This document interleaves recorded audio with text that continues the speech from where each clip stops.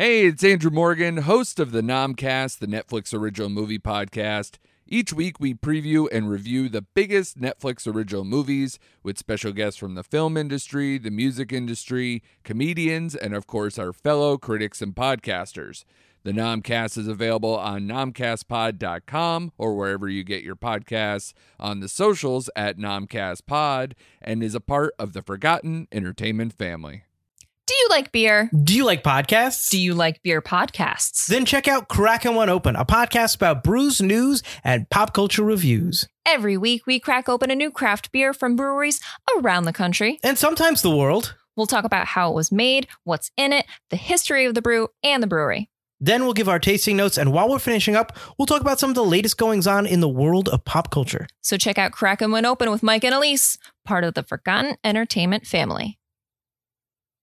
Hi, I'm Shamar Griffith, codename Comic Shams.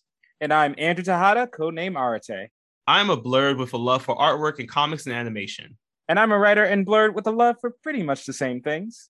We grew up together and spent much of our formative years watching and talking about DC superhero shows and content. In fact, we still do. Every episode, we will discuss a DC production, compare it to its original source material, and share our thoughts on the adaptation. We've enjoyed our conversations these past couple of decades, and we think you will too. This season, we'll put a shock to our system by covering Static Shock, the animated series, on yet another DC animated podcast.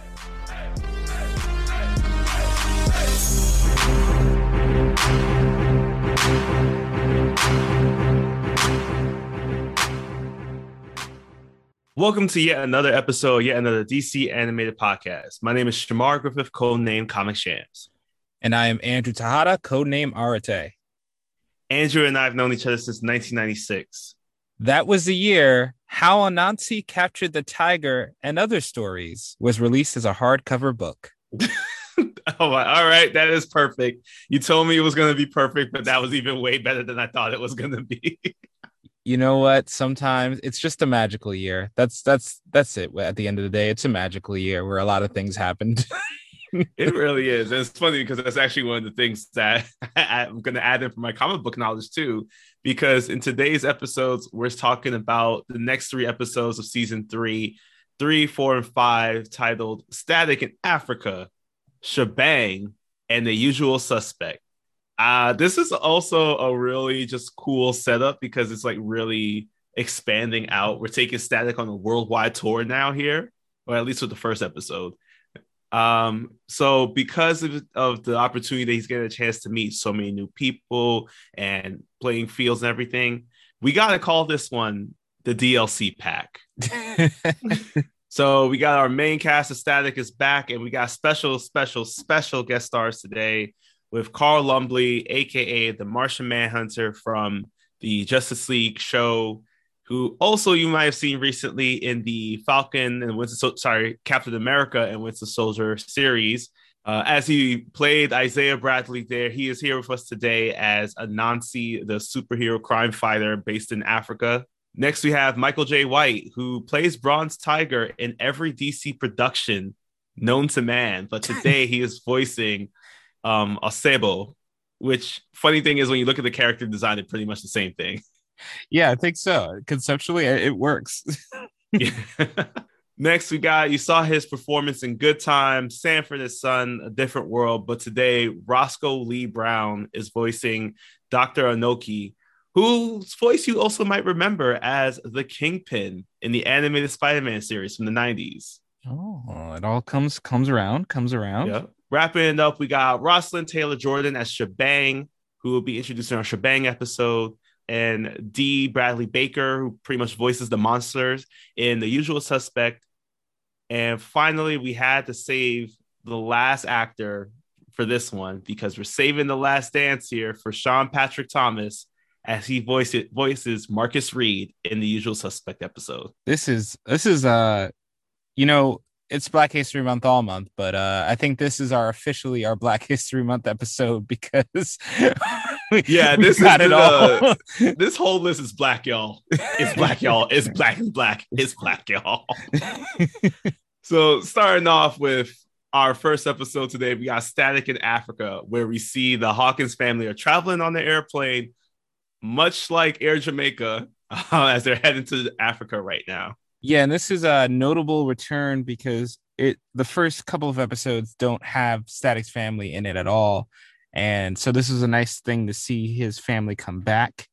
And right away, Static seeing into the future, he had to get a lot of vaccinations to come to Africa. And he's like, he got them all in his arm. So, Static is pro-vax. I can't imagine how that plays into current times, but, be like Static out there. And as they land in Africa, their dad is giving them a bunch of facts. And as kids they get on their CD players, the ancient Discmans, and as they cruise into Africa for the first time. Yeah, and it's amazing because they get a chance to see all the historical information about Africa, really just diving into the cultural experiences. One real cool thing that they did is a really nice setup was as they're talking about W.E.B. Du Bois being buried in Ghana, and they're talking about his belief in Pan-Africanism, Static Virgil is just like having this like montage as he sees every single person in Africa just talking and interacting with one another. And that really helps to influence the conversation that he has with Richie. Once that everybody is asleep, Virgil decides to head out to fly around the African grasslands to really call Richie to let him know what's going on. And it's a really great conversation to have that I was not expecting to be dropped in like the first 3 minutes of this episode. 100% agree. I want to say quick before we get the content of the conversation. The video game Richie was playing looked dope. Like I wanted. Yes. There were 3D character models, people flying around the screen. It was like, what is this dynamic fighting game? How'd you do this? This was probably Injustice 2, or probably had like a lead cut of Injustice 3 all the way back then. I mean, Injustice 3 can't even do this. I mean, it was crazy. But I do agree. It's Virgil is calling to remark on his experience and feelings being in Africa. And he said, it feels like I've been carrying this weight and now it's gone. Here, I'm not a black kid. I'm just a kid. Is this how it feels for you all the time, Richie? Yeah. That's deep. It's amazing just to hear that because this is really the first time that we ever heard Virgil kind of, I guess, really enjoy his blackness in a way. Hearing his joy and just saying that, like, I'm just a kid. That's what I am. Like, I see so many people like me. And we know that Dakota is very diverse and, it's probably most likely an area that has a lot of black people. But seeing this deepened connection that he's now having while being in Africa is just really enlightening for him and enlightening for us and people who are watching this. And his journey continues as he's now prepping for the next day. The Hawkins family is heading on over to Kumasi, where we see now in the background there's this mysterious masked figure who's watching them. Yeah, because, even if he's in Dakota, it doesn't matter where he goes. He just has to stumble upon some kind of supervillain conspiracy. And while they're talking to a professor on a train, it's revealed that we have a new villain in town. And I'm sorry, Carmandillo, but your days as the king, head of animals is over because we got a new player in the wings. Yes, we got the most deadliest looking cat I've ever seen in my life as Osebo comes through. He lands on top of the speeding, moving train, claws his way through. And Dr. Inoki is trying to protect this briefcase that he has, but he's clearly stopped by the one, the only Anansi, who is just cracking all the jokes. Virgil is loving it because here he gets a chance to see Anansi in action, who just seems so cool. Like, he even tries to get him to do cool things. Like, there's a really great nod to just like the origin and the conception of Static as Virgil asked for Anansi to shoot out a web blast to trap Osebo, and he's just like, I'm not that kind of spider. Yeah, I love that exchange because Anansi has so much, his powers are so much cooler than just webs too, because right after it we see that he can create an illusion that makes it look like he dissolved the floor of the train, and it looks like the evil Black Panther is just running on tracks, but it's all an illusion. And then in addition, you see Anansi can also basically run on any surface. So he can run up the sides of trains, like anything. So he has a pretty impressive power set to begin with. So unfortunately, though, because of Osebo or Evil Black Panther, which I think I'm going to start calling him now, he has a whole crew working alongside him, and they've taken over the train. They have just basically not only the way the train is going, but also the rails that are outside, and they're also operating a helicopter, which it gives Anansi enough time to get distracted to try to stop the train because they cut the brakes. And also now Sable's able to grab the briefcase that Dr. Inoki had and take it and fly out with it on the helicopter. So now it's up to Anansi and Virgil, who once again has to protect his secret identity to stop the train. And it's really just awesome to see that, again, Virgil is just leveling up each time. Even though no one catches him using his powers, he does generate electrical hold over the wheels and the brakes of the train, causing it to slow down so they don't fall off into the cliff that for some reason the tracks led to. Yeah, and I know it's like the path you don't go on, but like even if there's two train paths, they have something at the end to stop this thing from happening. They don't just stop at a cliff and give up. Like, why would they even build tracks to a cliff? It makes no sense. But yeah, in any case, Static is so powerful here, stopping the train. And because he was fortunate enough to throw one of the trackers from the previous episode onto the evil Black Panther, he meets up with Anansi, and I love this little scene where he does his Super Saiyan power up, but in front of a person for the first time. Kind of like Ultra Instinct Gohan kind of thing. And his hair was just waving the same way. That was even cooler. Yeah, it's kind of like just going up. I love it. And they decide to team up, and just to make sure his family doesn't get distracted, Anansi creates this illusion that looks like Virgil is sleeping. So unfortunately, because Virgil is quote unquote sleeping, he doesn't get the African burger fool meal that he's looking for, that number 17, but he does get to explore with Anansi, and they go off together in the coolest possible way. Yeah, I wasn't expecting them to do this. I thought maybe like Anansi had like an Anansi mobile or something.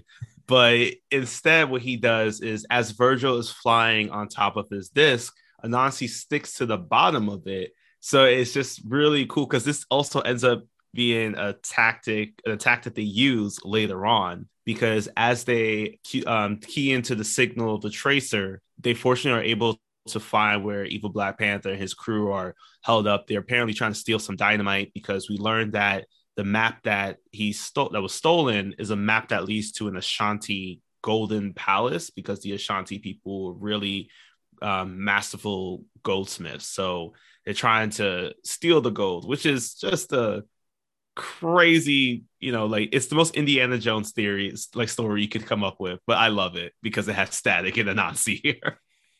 Yeah, they're just like, tell me where to go at. I need that gold.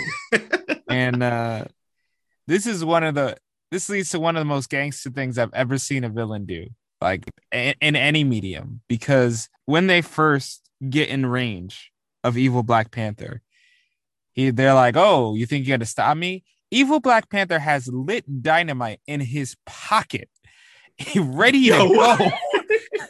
That is gangster as hell. Like, I was like, who does that? When were you gonna use it if they didn't show up? He was ready to just die. In case. But yeah, he throws it at them, and they are buried temporarily in a rock avalanche. But luckily, they do survive because they're just that good and continue their pursuit of the evil Black Panther. Yeah, so now they realize that the dynamite, the TNT, is going to be used to take out the dam that's surrounding the lake where the map is going to be leading them to, because they figure out that Evil Black Panther wants to destroy the dam in order to remove all the water so that he could just get to the temple. However, all that water is going to end up going into a village close by, killing hundreds, according to Anansi. So they head right on over to right where the dam is at, and they already see that the Evil Black Panther and his crew are already putting the dynamite around, and this is when they immediately jump into action. Static is able to turn on the lights to a point where everybody gets blinded, and we get a chance to see how like swift and stealth and cool Anansi is, as he's just easily taking down person after person. But now we see that Evil Black Panther is alerted by this for one final confrontation between him, Anansi, and Static. Yeah, and Anansi had the advantage by using his shadow clone jutsu and creating multiple copies of himself. But Evil Black Panther does have a detonator that threatens to go off. So Anansi reveals himself. And as he reveals himself, Static just comes in effortlessly, just takes the detonator away. This is like Tuesday for him. And Anansi gets backed up to the roof and appears to fall, but it's a great scene because it really does look like he falls. He sells the fall, but in reality, he can just stick to anything. So once Evil Black Panther leans too far, Anansi tosses him. Thankfully, the guy doesn't die. I mean, I don't know how hardcore it is over there, but he doesn't die, but he is messed up a bit, and they can win the day by saving all the people. Yeah. And now it's time for the Hawkins. It's time for them to head back home now. Virgil's looking through some photos that they took while on this trip, and it's just really reminiscent about just like this whole journey. They're joking about the fact that Sharon has bought basically every single thing that she could think of while she was on this trip. And as they get a chance to see Virgil just alone by himself in the room, Anansi comes out of nowhere, and he's just again sharing how thankful he is for the help that Virgil gave him during this whole endeavor. And this is when Virgil kind of expresses that he's thankful because he's never had an opportunity to see a Black superhero as a role model. He really wishes that there was somebody like Anansi back home for him in Dakota. And not only just for him, but also for all of Dakota. And Anansi hits us with a line that, for me, just made this episode so amazing. Superheroes come in every color. And Virgil wishes, that sentiment applied to one at home. And Anansi just says, I feel that way about you, Virgil. That you're the inspiration. You're the one who will be a hero to the people. You're the Black representative. And I don't even know if the writers knew at that time how true of a statement that would be for so many of us, for so many Black kids who wanted the Black superhero for years, who had to settle for evil Black Panther until Black Panther came out 16 years or so after the fact, over a decade after this episode premiered. Yeah, that line of him being the beacon is just so real. it's not even fiction. It's fact. Static is the beacon, still remains to be, and that line just highlighted it. Yeah. So now that I'm just going to take a step away because there's clearly a leak in my apartment, we're going to move on to Shebang. We start off we're back in Dakota right now, and it's night. We see the rooftops of Dakota are barely lit, but we do see a shadowy figure come through of a new heroine from the behind the scenes. She dons her cape, she lowers her cowl, she straps in her fingerless gloves, all to the score of I'm so fly. Again, these song choices are killing me. They are absolutely I'm gonna be dead from the song choices alone. And she has an opportunity to go into action right away because there are escaped floats. The wind is so intense in this episode that I legit was like, oh, it's that metahuman that controls the wind. He's doing this, right? No. The wind in Dakota is approximately like 200 miles per hour. What is going on? This is a really good question because I thought it was Slipstream also, and I was just like, so this is just this is just like global warming at work or something, I guess. So as she tries to jump in and save them, Static and Gear have also jumped in. They're helping out the balloon technicians that are on the ground. A lot of them are being picked up by these balloons. They catch a couple of them. Unfortunately, though, one does get away with someone attached to it, as Gear can't jump in to help because he's trapped under the inflatable cow that they were able to catch. And as Static tries to catch the guy who's also being taken away, the balloon hits him so hard that he ends up flying towards one of the buildings.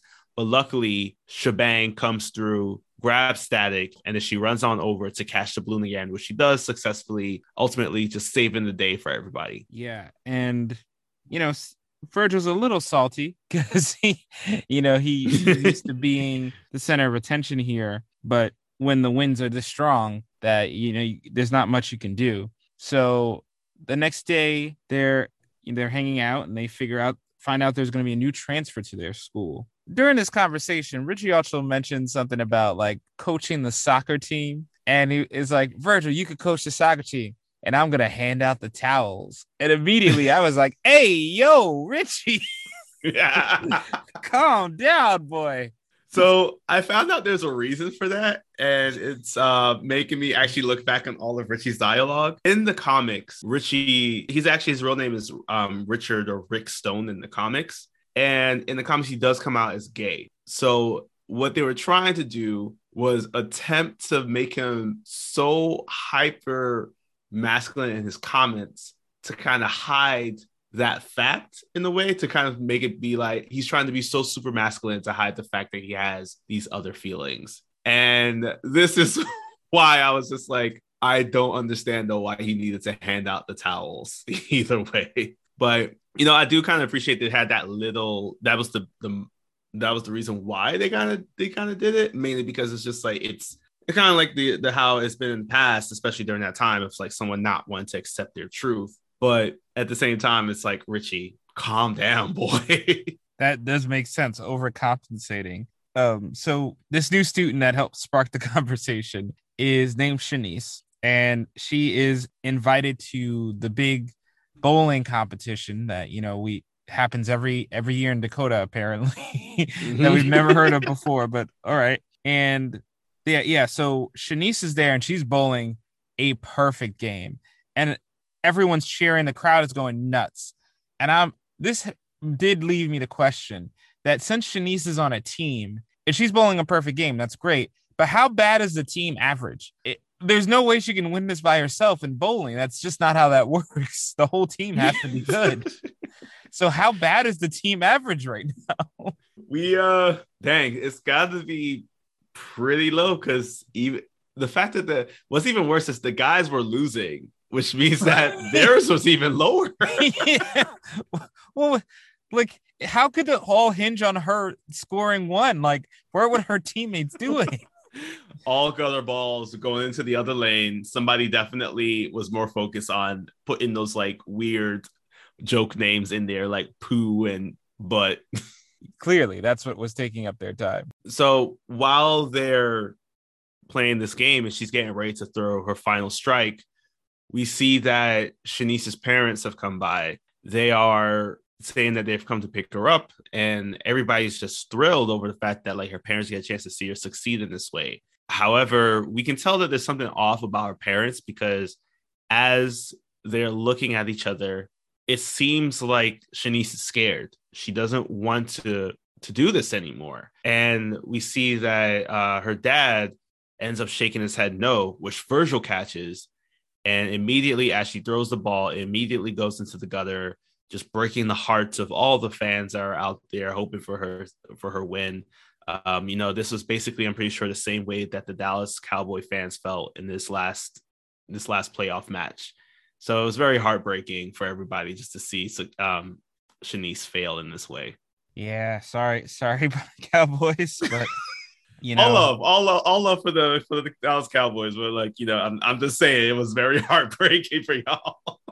Yeah, and it's fun because in these situations you never know how things can turn out. But it was a nice Nice little mystery nod. And then we get to another scene.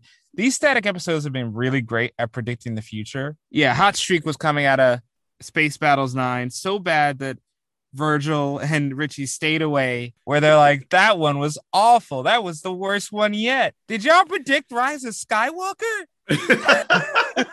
It's funnier because they were both episode 9. Exactly. I was like, this. No. Yeah, I had Nostradamus in the back. What bang baby out there got future seeing powers? We need to know. Yeah, because come on. How did you know? And so in any case, as they're sitting in Burgerful, they notice on TV that how Hot Streak's gone so crazy over the bad reviews, as I'm sure fans, if they had fire powers in real life, would have done. And Virgil and Richie immediately leave by making up an excuse. Shanice / Shebang, that was there, makes up an excuse. Daisy's like, did I say something wrong? Everyone's just leaving. And they open up a battle with Hot Streak with one of my favorite lines where Shanice comes in as Shebang and is like, why are your pants sagging like that? Yeah. Come on. That's Shanice, how old are you, girl? You out here with the grandparent method of just like pull your pants up, boy. So yeah, as Shanice is able to grab Hot Streak, she basically throws him into the pool of water that's nearby. Static and Gear recollect themselves because they were knocked out by one of Hot Streak's blasts. Francis's blast. And this is when Gear's just like, you know what? We kept saying it. So Shanice or Shebang, would you like to join us as a member of our team? And then there's a little bit of back and forth and tension here because at that moment, Shebang's just like, that's funny. I was going to ask you guys to join my team. And this immediately sets off Virgil. Fortunately for Static, though, this is when all the people from the news reporters and everybody starts coming by a little closer, and Shebang's so worried about being seen on the news that she ends up accidentally dropping one of these heat-resistant gloves that she had on as she tries to make her getaway. And now Static and Gear are left to just deal with the news reporters, but we don't see much of that as we immediately hop on over to the home of Shanice. Her parents are in the room as she enters, and this is when they front her about being Shebang, which leads into a really big blowout between all of them. Yeah, it's now more clear than ever that there's something else going on here that they just don't know about. And unfortunately, before we get the full extent of what's going on, Shanice gets kidnapped, and by the people who tracked her by just a glove. Like, what technology do these people like? How do you even do that? Because again, it's add this to the list of people who need to get out of the evil or superhero business and just start patenting these things, because y'all could be making the bank you can make on such location software. You could be really, you don't have to do any crime anymore. So Virgil arrives too late, but he does find out that Shanice was born in a lab. She's not a bang baby. And basically her parents, her so-called parent, were scientists who were trying to create like these perfect metahuman beings. And once they found out that they were going to have to make more of these just endlessly to be essentially soldiers, they decided, nah, we're not going to do that. And they took Shanice and they went into hiding, which is a pretty cool and hardcore origin story, Shanice. Yeah, that I loved it. Despite being genetically engineered, as she was calling it, it's very Smallville-esque to me. It's like we have the parents who love her so deeply, want to protect her, kid who wants to be the hero but knows that she has to hide her abilities and hide her true, like just really fly under the radar so low that she can't make any waves. Like even just the bowling thing, it's just like anyone would have been proud to, at least that's just like a stroke of luck for some people. And I'm pretty sure with time she could probably train herself to be able to get to that, down to that certain kind of level. But like, it's just so cool to see that Shanice is not a bang baby. Like, but we have all these stories of all these different characters coming through, but kind of having her not be a bang baby was really cool, just to add into the, all right, we're expanding how people could get powers now. But as they're discussing how Shanice got her powers, this is when Static and Gear overhear a car coming by. It's the same surveillance van that's been tracking Shanice, and they try to now kidnap the Veils. So this is when Static and Gear jump into action. They're able to take down the people in the van. They are also able to hack into the van, courtesy of Backpack. Shout out to the #1 technology piece of all time. And they are able to find out that Shanice is being held at an airfield, which we immediately jump to, where she's trapped in carbonized steel by the same guy that's been tracking her since the very beginning. Yeah, we're talking so much about Star Wars, but they just keep setting these up for us. And it's up to the boys to pull in and get Shanice out of this situation. And I do like this action set piece where Virgil has to catch up to a plane that is taking off, and he is able to use his power to essentially boost himself like a jet engine and catch up to the plane just in time. And even when he gets on the plane, he is immediately restrained by the bad guys and has to quickly break out Shebang to take over. So I love this handing of the torch, this like extreme use of his powers. I love all of this, everything about this action sequence. Yeah, I agree. And I love that. And it just shows how much more speed that we've never seen Static have. Like this was probably top speed for him, mainly because he's shooting off like a rocket a lot of times. And as he's finally able to get into the plane and they're able to take down the guy who I thought for a second they threw him out the plane, and I was just like, no, they didn't go that far. they were able to magnetize him to a set of ropes that were nearby. And this is one of my favorite lines in this episode, where Static and Shebang are headed on over to the pilot. They say, you got two cranky teens, superpowered teens here with no in-flight movie and no popcorn. What are you going to do? And the pilot says, I'm already on my way turning back. Like, we don't need to go any further than this. Yeah. That pilot worked for Spirit Airlines. He did. He's used to hearing this. So now that Static and Gear are on the ground, they're with Shanice and her family. They have decided to actually start talking to the proper authorities to finally take down the organization and the company that has been chasing after them this whole time. So now they're saying that they're going to put her in witness protection until they can finally take down everybody, and with the hopes that they one day are able to return to Dakota. Yeah, and they don't have much time, so Shanice just gives the boys some kisses goodbye on the cheek, and then disappears into the ether. That ends Shanice's involvement in the series, but the boys learn not to make such assumptions about new people. A fact that will come to play in our last episode of the day, Usual Suspect. Yeah, we're back at the Hawkins household. It's been a couple of days or maybe weeks since their trip to Africa, because we see that Sharon's come through wearing the dashiki. She is talking about the fact that her trip to Africa has really changed her and her mindset, because Virgil's hungry and she's like, I'm no longer cooking food for you because all you ever do is just diss my food. So why should I make myself unhappy for your happiness? I love it. I mean, I don't exactly know what that had to do with her going to Africa, but me neither. I can't argue with that logic. So Virgil's now hangry at school. He's complaining about how Sharon isn't doing anything and how she left to go be a part of her internship program, her counseling internship program. Because, yes, as we remember from back in seasons 1 and 2, Sharon is currently in school.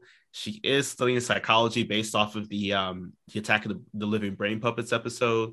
But as Virgil's just continuously complaining about it, he ends up bumping into the most jacked character I think we've ever seen in this entire series, Marcus Reed.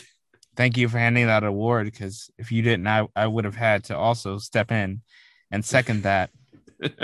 And I do quickly, before we go on to Marcus, Virgil and Richie do have a conversation about family trees and heritage. And Virgil says to Richie that his family tree is essentially one big potato. The savage insults are not just for the villains, guys. But yes, now their conversation about Richie's family tree is interrupted by bumping into Marcus. And, you know, he's big, he's tough, he's intimidating. Virgil again, oh my God, he's so savage in this episode, saying, is he in high school on the 10-year plan? I'm like, bro, why are you doing this? But we do find out that Marcus has come out of juvenile detention, has had some kind of incident in his past that got him there, and everyone is pretty much wanting to stay out of his way. But we don't get a chance to see how well everybody stays out of his way, because we jump to later in the night. There are two cops investigating the break-in, and they are immediately attacked by something that they assume is a bang baby. And we get a chance to see what it is. It's this hulking mass wearing basically just ripped clothing that attacks one of the officers. And this immediately leads us to the report coming out about the attack, as we have number one news reporter Shelley Sandoval, who tells us about the incident. And this basically just like lights a fire in Richie's brain about how the cop that was attacked happens to be the same cop that brought in Marcus, leading to his juvenile record and arrest. Yeah, so they do make the assumption that, the new meta on the scene that is stealing, that is causing trouble, attacking cops, it's got to be Marcus. And, you know, this is where they, you know, they've jumped to the conclusion easy. And what's interesting about this is that this is how most static episodes typically go, but we usually see the meta committing the crime. And this is the first time we don't see the transformation or the evidence line up. So, you know, they're piecing this together from the information they have. And as they're trying to sort things out, they realize that a meta is showing up somewhere else. And so they fly over to Mr. Cop Mustache and have a conversation. What was this mustache this cop had? The handlebars. Why were they necessary? They just took me out of the whole scene. And another minor thing here is that the cops were seemingly unaware of who Gear was, yet they did meet him in episode 4. So minor continuity thing. I'm pretty sure it's just an issue of being aired out of order, but that was one small thing I did notice. I mean, unless it was intentional, because Gear did show us that he has printed out business cards for himself. So I have no idea what his plan is here, what number it calls to.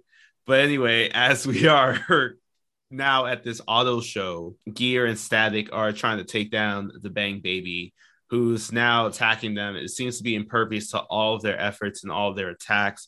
The only thing that does end up working, it seems, is that the monster does run away at the sound of all of the either the fire alarm or the smoke alarm going off. So as they try to catch up to him, unfortunately, Static and Richie both get taken down for a little bit. As they head on outside, they find out from the cops, including, I don't know, Cop Stash, as I feel like we should just call Cop Stash. Cop Stash. Great. That they did not see the monster even exit the building. So they're really confused as to what Virgil and Richie were even fighting. Static into just once again questioning, like, what is going on? What is happening? But we don't have a chance to really question more with him, because we're immediately taken over to the community center, where we see Marcus is getting counseled by Sharon. This scene took me completely off guard. I was not expecting again to be hit with something so deep. But Marcus and Sharon talk about, you know, Marcus came from a rough background. He had some issues with his family. And he repeatedly says, like, my family did this to me. This is why I'm so angry. And Sharon says, then give up. And he's like, what? And she tells him, if you buy into the gangster label, you defeat yourself. Move past the past because you have potential that you shouldn't throw away. Whoa. The amount of people who need to hear that. Mm-hmm. Wow. Yeah. This is why I'm adding Sharon to the DLC pack, because I was not expecting her to step up in this way. It reminded me of just like all those conversations you hear Jefferson Pierce saying in Black Lightning. Like, almost got me jumping up saying, where's the future? And I was like, Sharon did a great job in this role. I'm kind of glad that we got a chance to see a bit more depth added to her, because for a while it seemed like she was just like a side character, yes, but it seemed like her identity was getting more and more engulfed by either Rubber Band Man or just being the person that provides Virgil with food. But now that's no longer the case. Yeah, it is great to see her have her own agency and to be able to take ownership of what's going on.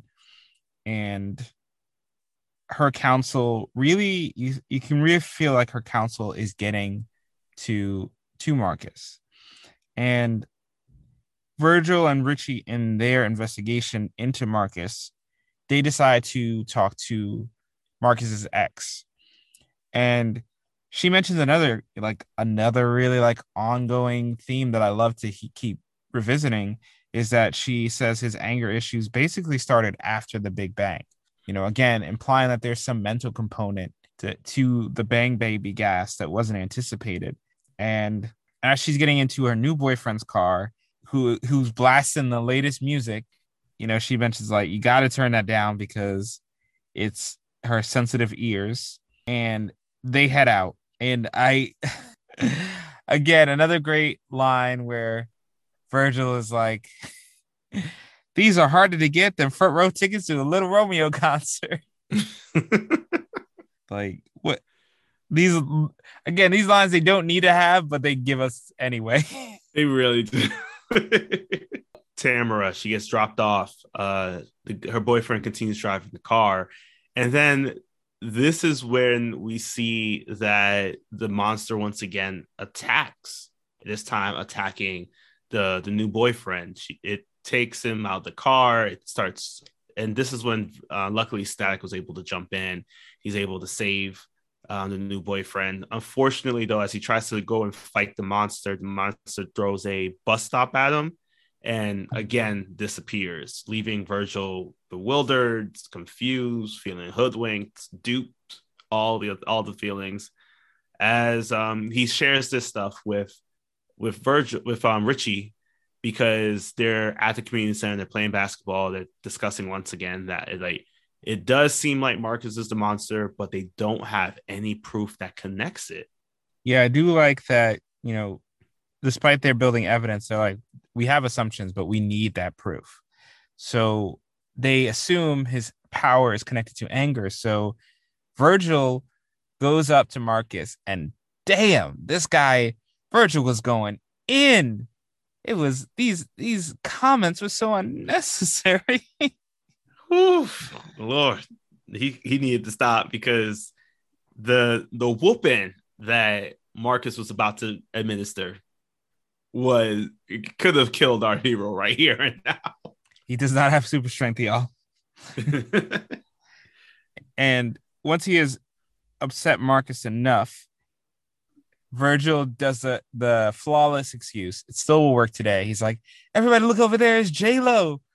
And everybody turns, even the side characters in the background. And Virgil ends up running away, hiding under a bridge. And it's then that Richie calls him and says, you know, Marcus was in counseling at the time of one of the incidents, so he can't be the monster we assumed.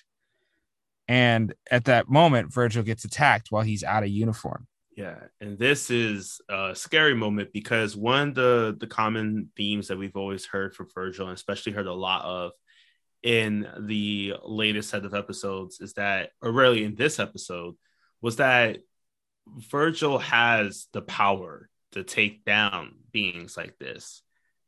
However, he can't do so without revealing his identity as Static.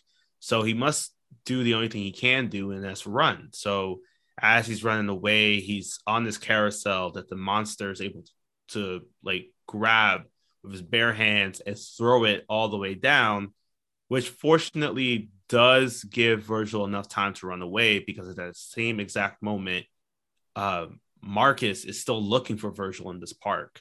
And he heads on over and he comes face to face with the same monster, proving to us now, with our own eyes, that Marcus and this monster are two different beings. Yeah. And at this point, we have the context clues that this is Tamara the whole time, that she felt scorned by Marcus and she went down to the docks where she thought he'd be, and got hit by the Big Bang gas. So now, due to this transformation changing her body, she's held that anger and wanted to frame Marcus by setting him up. And, you know, her reasoning and her rationale is expressed in a "come on" line, where I just say "come on" when I hear it because it's so good. And she goes, "You have no idea what it was like to live with a monster inside you." And you just see Marcus look at her, and you can tell. You can tell.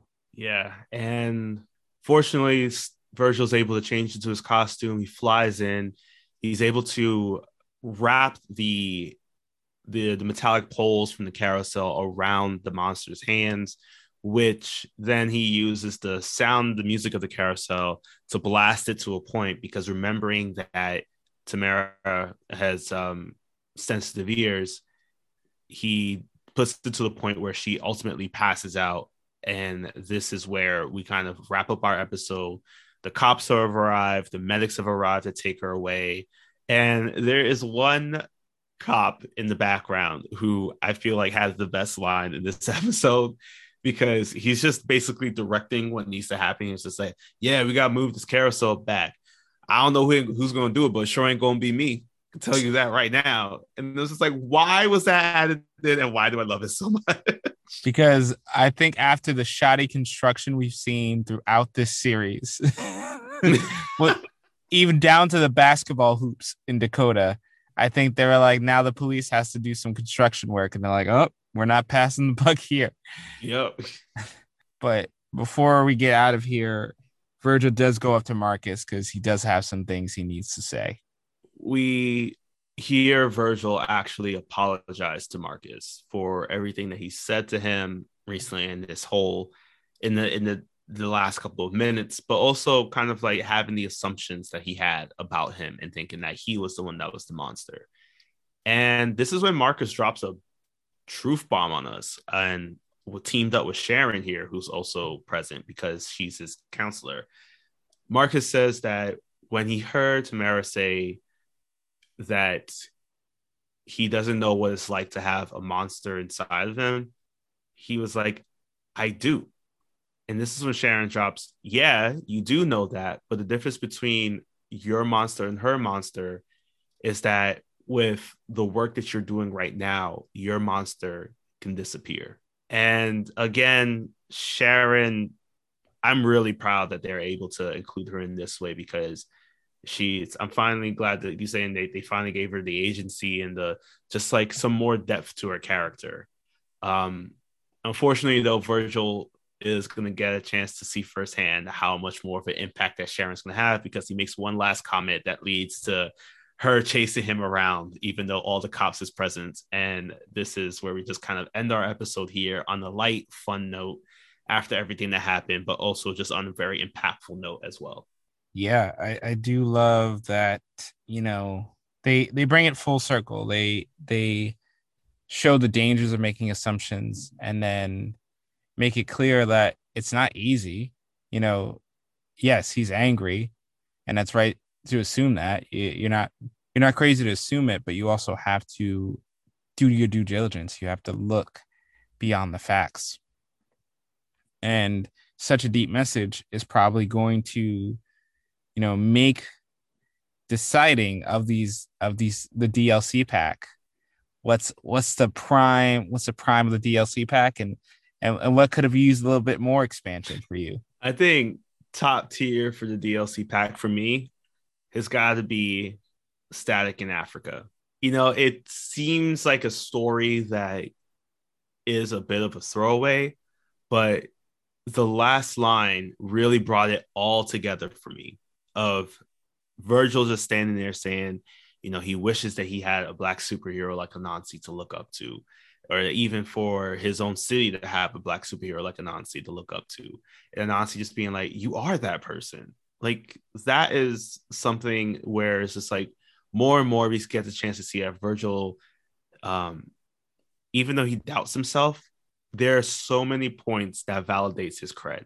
Also, just the fact that it's including Anansi in this like deep connection to Black culture, because, you know, these are stories that are just been like enthralled in Black culture, and it's just awesome to see that they finally created a hero that kind of had that same connection. And for my worst episode, you know, this is a really tough one because Shebang and Usual Suspect are both really great, but I have to give it to Shebang only because I really enjoyed the message of The Usual Suspect.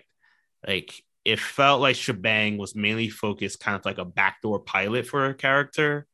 Like, her even leaving at the end, it was like, I want to see more about that story. Or even like, it seemed like one of those stories where it's just like, you know what's going to happen, so you don't really need to see more into it.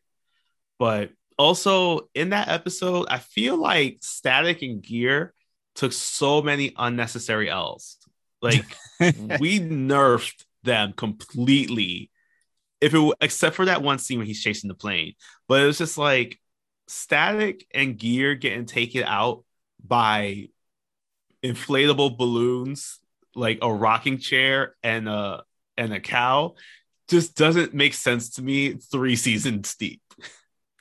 Yeah, because when you established in the previous episode that Virgil can survive a rock avalanche, like a float balloon should, for a parade that we never see, shouldn't really be that big of a deal. What time of year was that episode set? Anyway, I'm assuming that Anansi was a summer vacation and Shebang must have been, I don't know, fall or something. I think the Dakota Thanksgiving parade. I don't know. I agree. I think of this bunch, Shebang does too good of a job setting up. Unfortunately, I think I was very much interested to see where Shebang could go, and I think she would have been a really interesting thing to the dynamic, similarly to how Rubber Band Man can show up whenever he chooses to and doesn't necessarily have to be there all the time. So I think they gave us a lot of time to invest in this character, and they ultimately were just gonna throw her off somewhere else. And I think there was an opportunity to build a mystery around her of her origins and have her, but they just kind of glanced over it. And I think that was unfortunate. I think they really had something here. And I think though she does come back for 2 more episodes. Oh, okay. Yeah, I'm just not entirely sure exactly in what capacity. I think one is to clean things up, but I think that I think it got spread out too much between the episodes. Yeah, I suppose if we'll come back, we can. If she does come back in a good way, we'll reevaluate. But as it stands now, it felt like we're just getting rid of her, and it doesn't feel like her story really got completed, because it was just kind of like, I want to be a superhero, and then you were, and then you had to run away anyway, proving your parents were right. It's a mixed message there. So yeah, that ends up coming up short for me.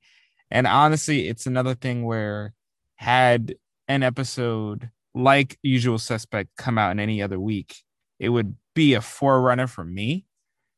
But, you know, Static in Africa, it's so important because it proves that the concept of Static works outside of the formula. Like, he's not tied to Dakota. You can put him somewhere else by himself, with a hero, with essentially a no-name hero to most people, and he'll do fine. He'll shine. So I think that was really important to to see. And of course, the line about him being the inspiration to all is, one of the most important lines in the series. So I think, Static in Africa takes it narrowly over an episode, Usual Suspect, that it teaches about racial profiling, to the messages in that episode and just about anger and like putting away your past. They're still relevant. They're still important today. So, this is a good set of episodes and very strong messages in each. But yeah, Static in Africa, for the concept, for its fun, and Anansi was so cool. Yeah, it's so you just got to give it to them. Yeah, and I am glad that we finally got some more characters here to add, especially because now jumping into the comic book section, I really want to focus in on these three characters. So, Andrew, if you had to assume, which one of these characters would you say has made a comic book appearance? It's got to be Evil Black Panther, definitely, because how comics like to copy. So I'm going to assume him.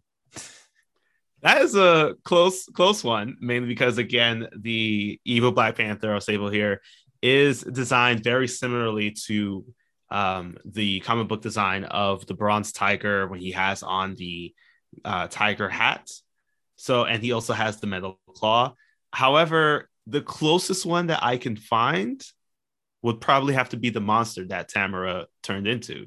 Oh, interesting. Yeah. So their identities and the appearances differ quite drastically, but the style, at least to which how the transformation happens, is more or less the same.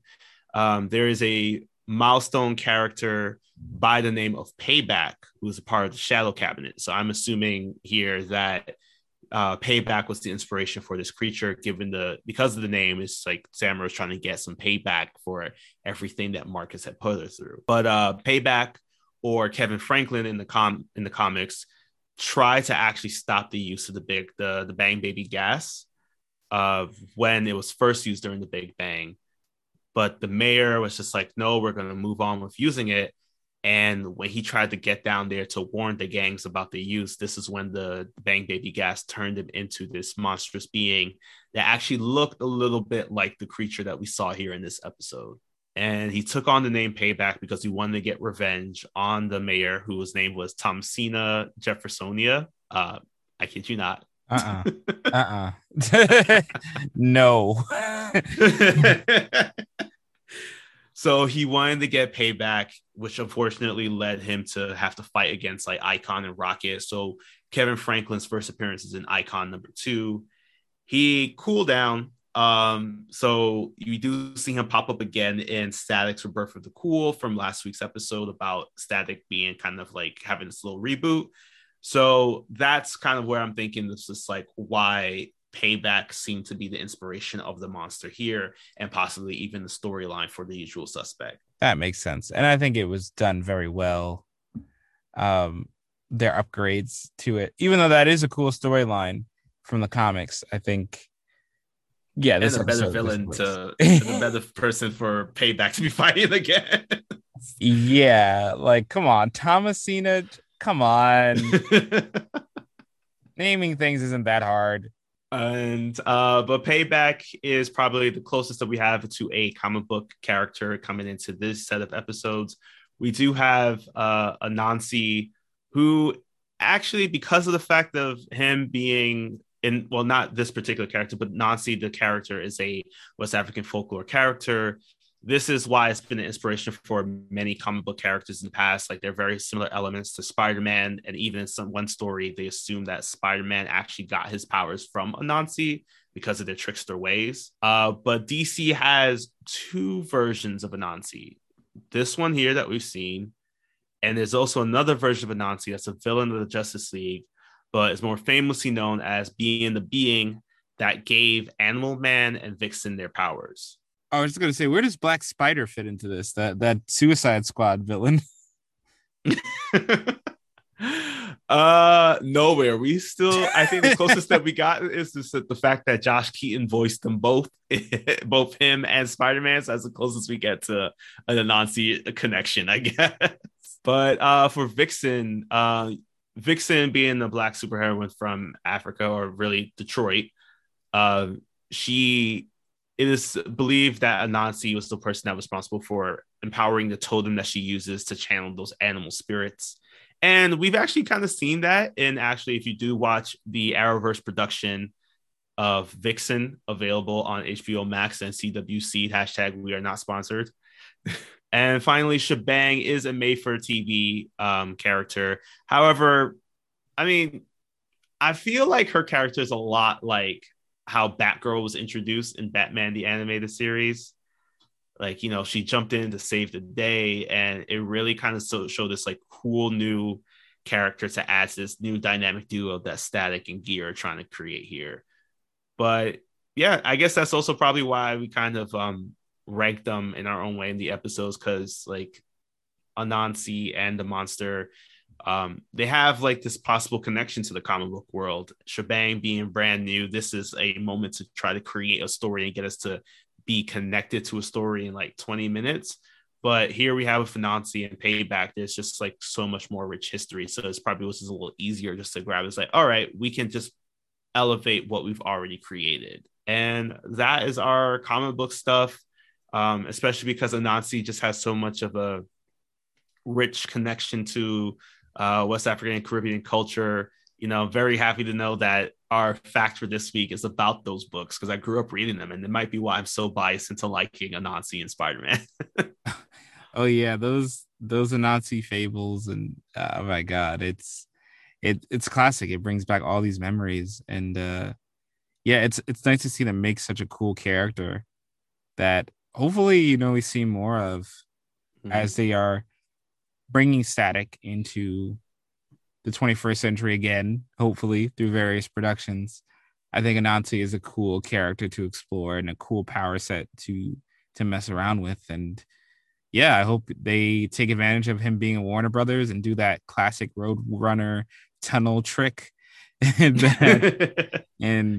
yeah, I hope to see more of this character in particular. Yeah. So as we hope to see the rest of the DLC pack coming through in a couple more episodes, except for the monster, we will see more Sharon, fortunately. That wraps up our episode here. Hope you all take care of yourselves, and remember that if you're about to bowl a perfect game, that your picture will be put up in the bowling alley. So I guess if you're not Shanice, just make sure that your picture ready for your crowning achievement. Exactly. Get those looks served. And unless you are a true gangster, do not play around with lit dynamite. That's dangerous. And if you're not evil Black Panther, you'll probably die. So don't do it.